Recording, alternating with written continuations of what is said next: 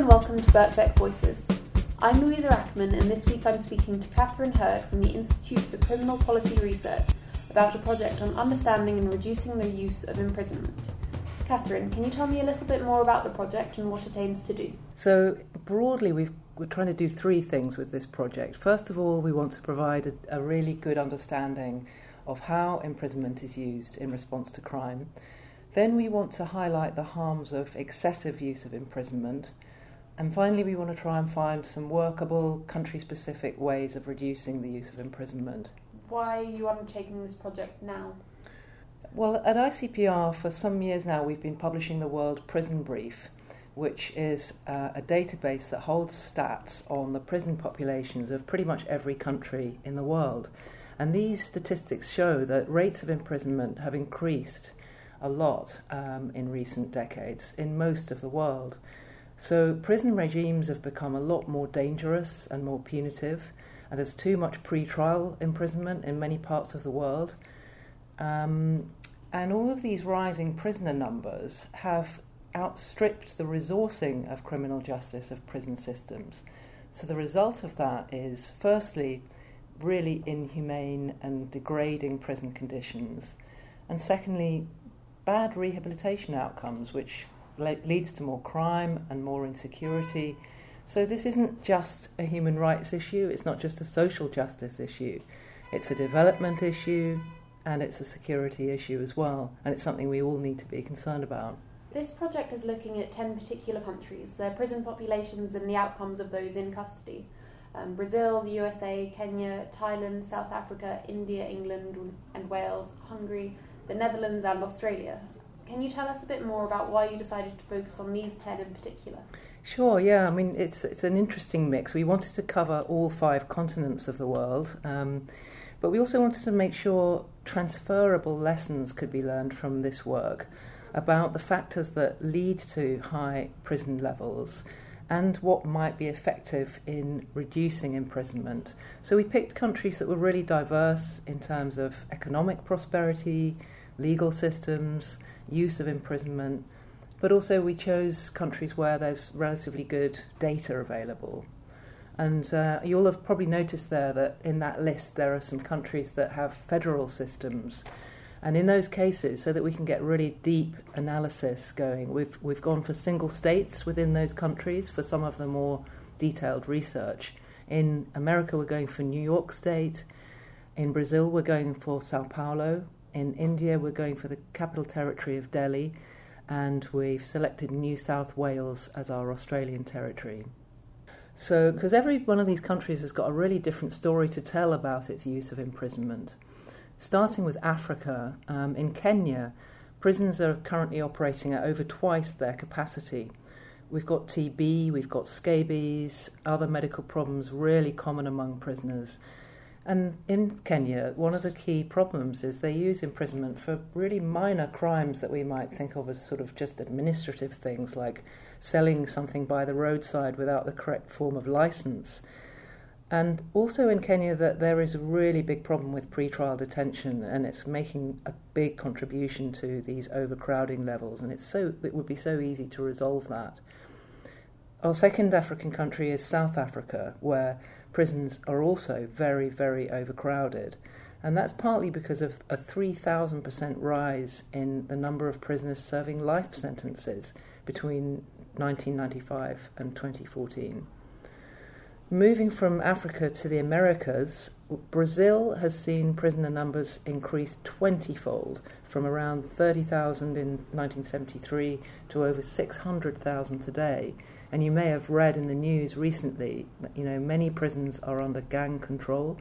We've seen riots, we've seen massacres and extreme violence regularly reported in Brazil. The United States, obviously very, very different, but it's got around 1/5 of the world's prisoners. We could hardly not include the country in our study. Its prison population quadrupled from about 500,000 in 1980 to a peak of more than 2.3 million in 2008. Looking at the United States, we've shown just how disproportionately the black community is represented, with over 40% of the prison population and jail population, but less than 15% of the general population. In Asia, the countries we've chosen are India and Thailand.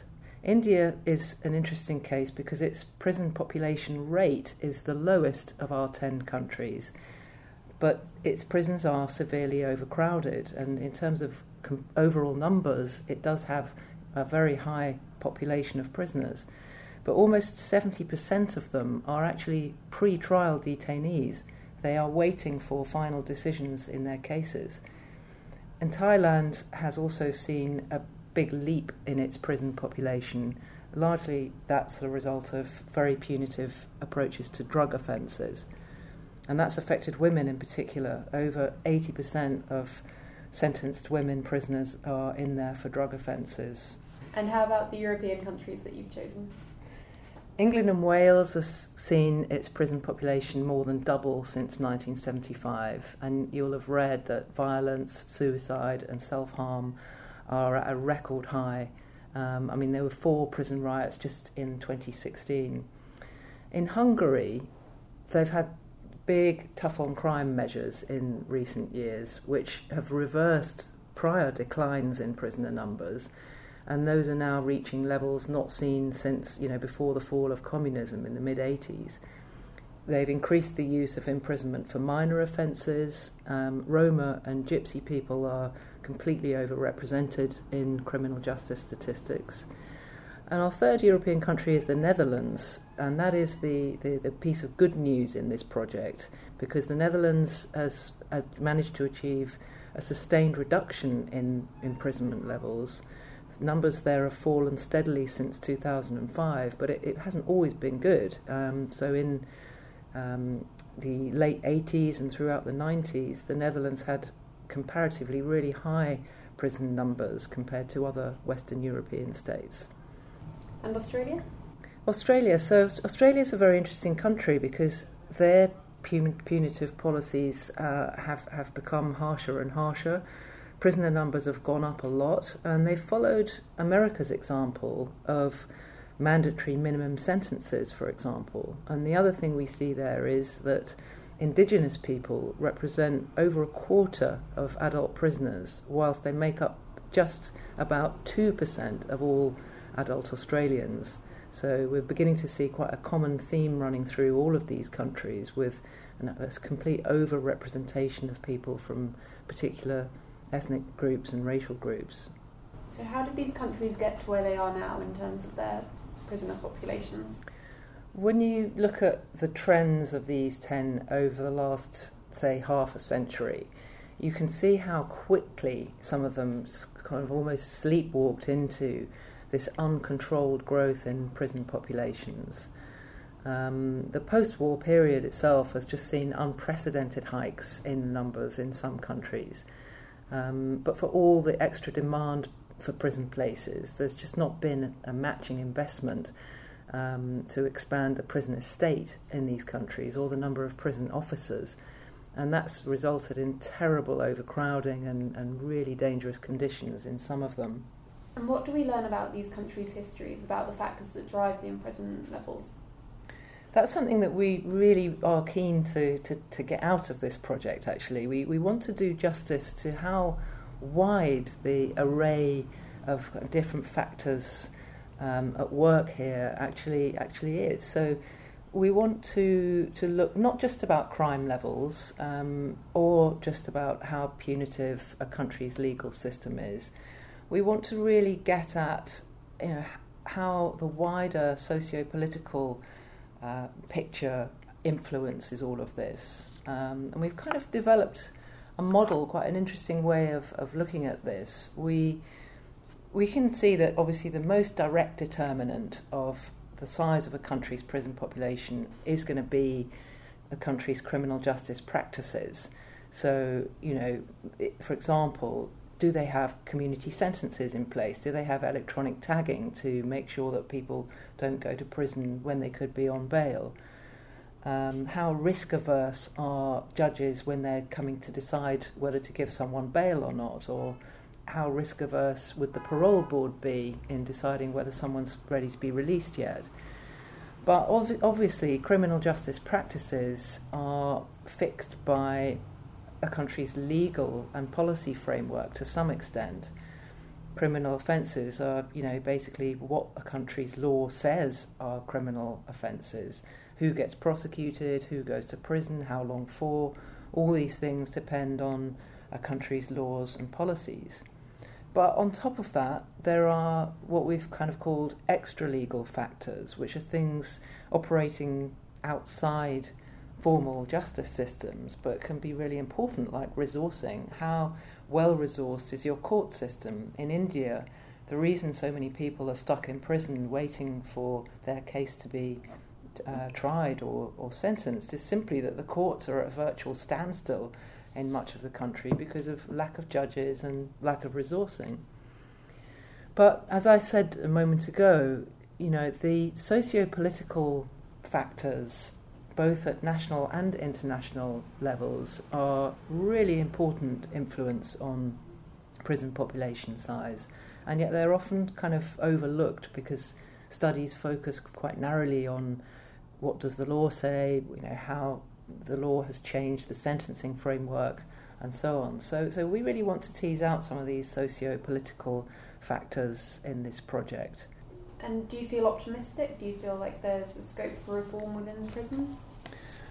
Well, I think that there are some themes that run through what we've seen so far with our 10 countries that shows two things, really. First of all, there is an incredibly big disparity across these countries and more broadly in the numbers in custody, the conditions that they are involved in when they're in prison, and the reasons that they're there. And secondly, there's clearly nothing inevitable about ever-rising prison numbers. That's seen very clearly from the case of the Netherlands.